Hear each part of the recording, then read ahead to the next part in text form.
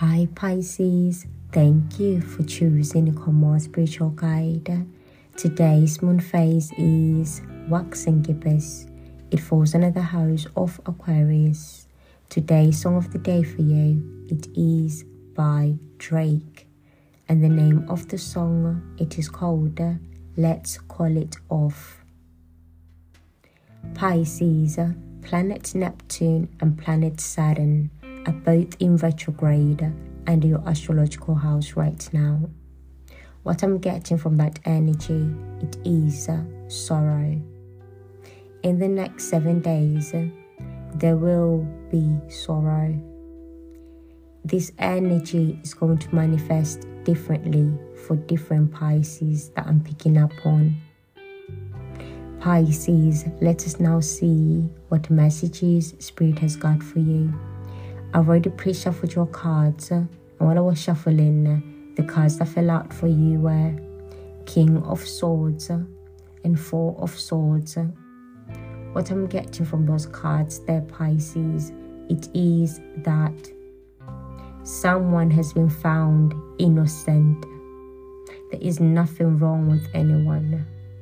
And because of that, it's like some people, they feel ashamed.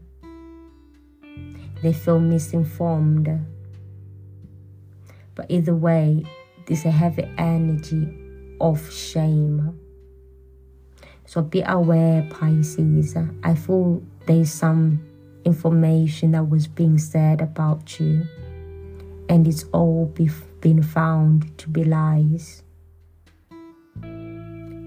And remember, I am picking up an energy for different types of Pisces. So this energy is going to manifest to you differently. But the energy is clear here. Whoever has been accused of something, if they are a Pisces, or if it is you, Pisces, that's been accusing this individual of this, they have been found innocent. Pisces, let us now see what your Bible verse of the week is. We have Psalms 96, verse 7 to 8.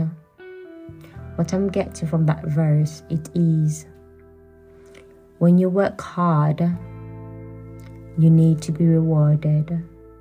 So any hard work should be rewarded. Pisces, that's been your spiritual advice from Spirit. Enjoy.